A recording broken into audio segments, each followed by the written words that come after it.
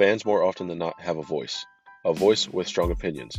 Nowadays, we live in the information age where social media is at the forefront of our minds and epicenter of our world. Outlets such as Facebook, Instagram, and Twitter provide those with a platform to express their thoughts and opinions.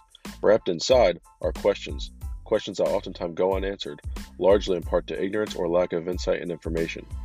Today, it is time to provide you, the fans, with a way to submit your thoughts, opinions, and most especially questions in an organized manner through a weekly interactive series.